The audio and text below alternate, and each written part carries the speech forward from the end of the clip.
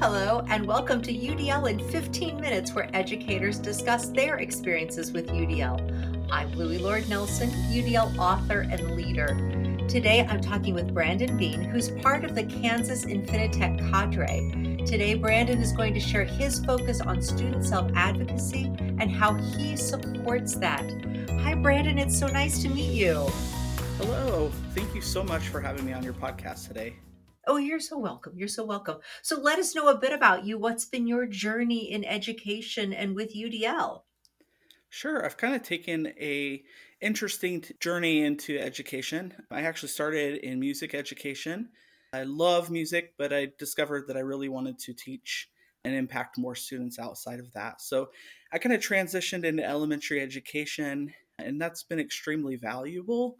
Through my time as an elementary education teacher, I was a gen ed teacher, and then I moved into special education for the last 6 years. During that time, I got invited to be part of the Access for All project with Kansas Infinitec and TASN, recently being named the UDL project. Part of this project was to bring about educational tools and incorporating that UDL framework to give all students access to learning within the general education classroom. So through this project, I have become a Kansas Infinitec cadre and been able to help lead some trainings, lead some webinars, and be a participant in some data dives with other districts. And then additionally to that, a couple of my students have earned statewide awards for use of technology and their access and independence within the general education classroom. Awesome. So did you get started with UDL because of the Infinitec work, or were you already familiar with the framework before that? So before that, I was kind of introduced to differentiated instruction, but through this project, it really did set the framework of UDL as being the key to providing access to students. Through that UDL lens, kind of connected with the co-teaching that was going on in the state of Kansas and how we could use co-teaching and how we could use UDL to increase student independence within the classroom, how we could use those frameworks to give students access to grade level materials and reduce that need for additional supports. So, really, this project that started a few years ago kind of introduced me to UDL. But through that process, I realized that a lot of the things that I was already doing in my classroom was UDL. I just began to put names to what I was doing in my classroom. Yeah, nice. And then I understand that you recently achieved a certain certification. Yes, I did. I just finished my building leadership license, just got endorsed.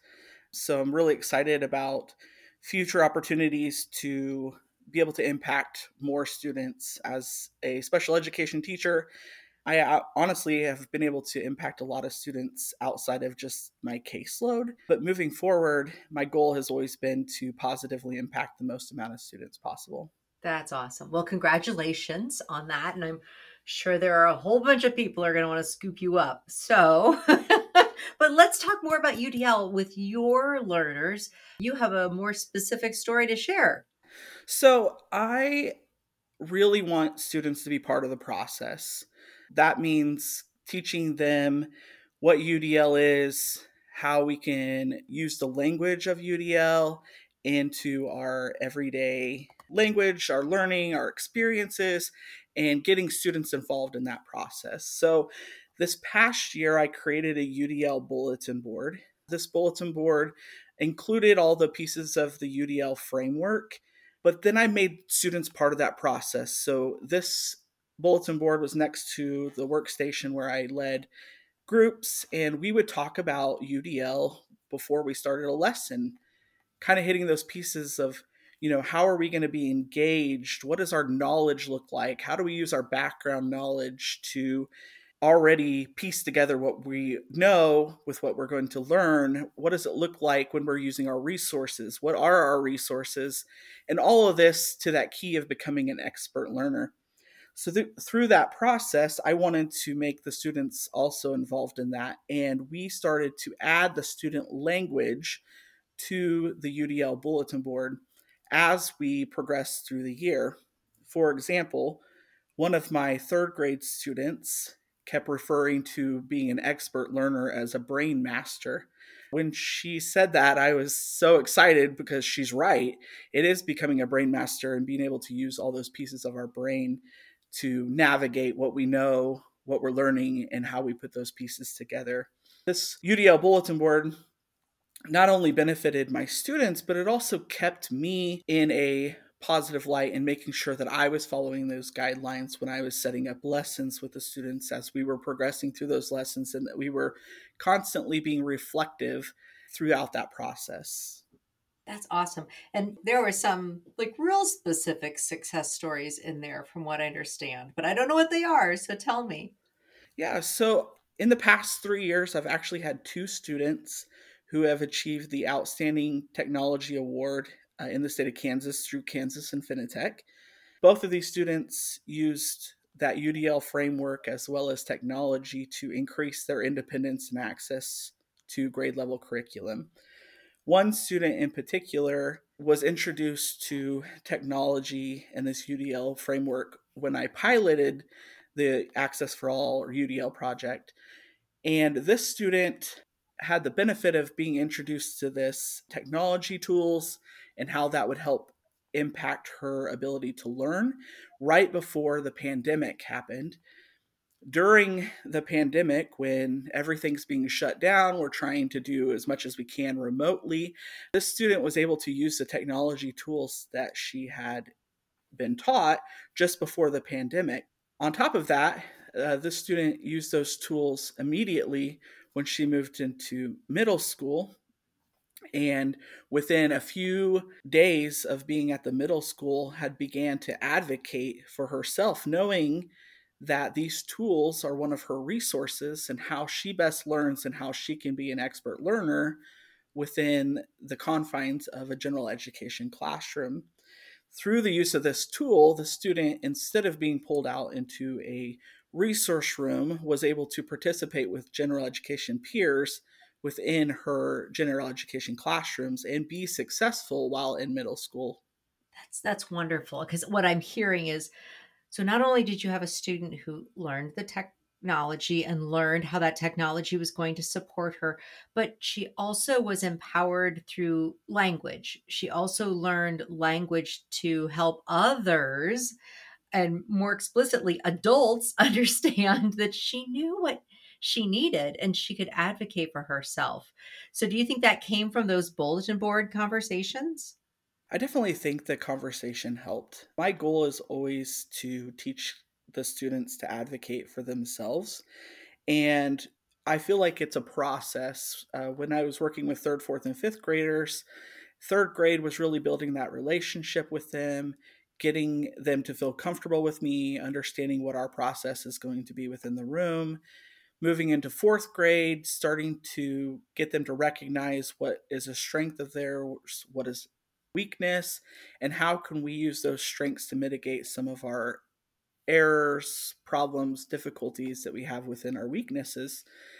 And as we're doing that, to start advocating for ourselves. So by the time my students get into fifth grade, they understand what their strengths are and they understand how their resources can mitigate those problems or issues in terms of trying to access general education curriculum and to participate with their peers.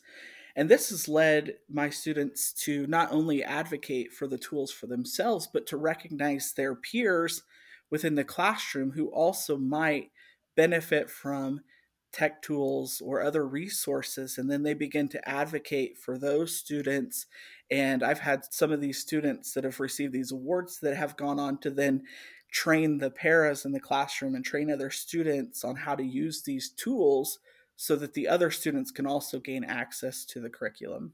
That's awesome. And so I think that another clarification here. So this award is not necessarily based on technology that's like assistive technology. This sounds like it's more universal technology. So, first, if you could help people understand the difference between assistive technology and then universal technology, and then just kind of fill us in on how this award is, what's determined behind the award, what leads people to give this award. That's a better question. So, how about that?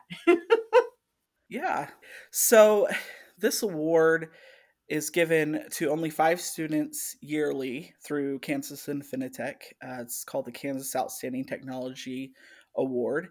The students are nominated by teacher and then referenced by a couple other people. So my student, I nominated both of them over the past few years, and we had other teachers, and one of them was actually a student teacher that year that helped write the references for these students.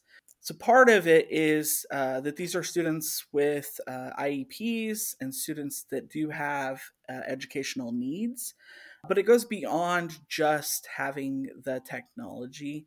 It's that piece of understanding the technology and understanding how it benefits them as a learner, how that increases their independence, and it really does thrive on that advocacy piece. It's really cool because each student that receives this award uses technology or uses these resources in different ways. Some of them use it just to be able to communicate. My students definitely feel more of that advocacy and understanding themselves, that UDL framework, and how they could not only benefit themselves, but how they could also benefit their peers through that process. Oh, this is awesome.